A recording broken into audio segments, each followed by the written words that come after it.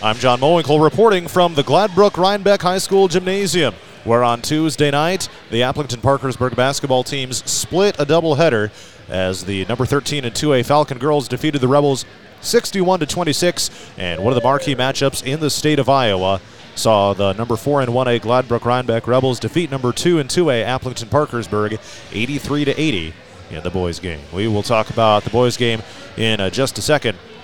But the girls' game was really kind of a sluggish start for Applington-Parkersburg, as they only led it 13-12 after the first quarter. Just kind of clunky was the best way to describe the start for AP. However, Gladbrook Rhinebeck was held to just 2 points in the second quarter, and they ended up going over a quarter of game time, midway through the second to midway through the third, without scoring at all.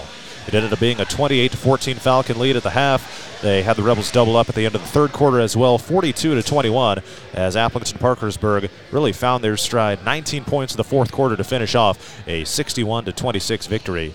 Falcon senior Ellen Waller says her team was able to get off the schneid toward the end of that first quarter, and the team's press is really what did the Rebels in tonight. It was a really good atmosphere to be in. I think we haven't had this many people here on both sides, so that was definitely something new for us. Definitely a close start. I think once we just really started pushing the ball and running the court, that's when we really just took the lead. I think our press is really working well. When we have everybody executing it just right, that's when we're really seeing the most, the other team making the most mistakes. Definitely, and then talking when we're getting back on defense in the half court. Kendall Ryer led with 15 points. Ellen Waller had 11, and Peyton Closter had 10. Applington-Parkersburg moves to 14-2 overall. Now we move on to the boys' game. This was one of the most highly anticipated games of the entire season in boys basketball in the state of Iowa. Number 2 in 2A on the road at number 4 in 1A. And Gladbrook Rhinebeck held the advantage for much of the way in this thing. They led it 25-17 after one. It was a Jack Eddy layup at the end of the first quarter, beating the buzzer to get it back to single digits. Otherwise, it would have been a 10-point game. At the end of the first quarter, Applington-Parkersburg did fight back. They took the lead a couple different times, tied it up, and it was 37-36 Rebels at the halftime break, and GR led it 52-50.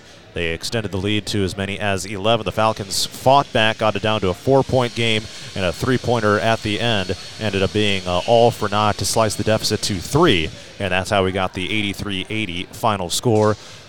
William Caburris with 35 points for Gladbrook Rhinebeck. He helped provide a dagger for the Rebels in this one against the Falcons.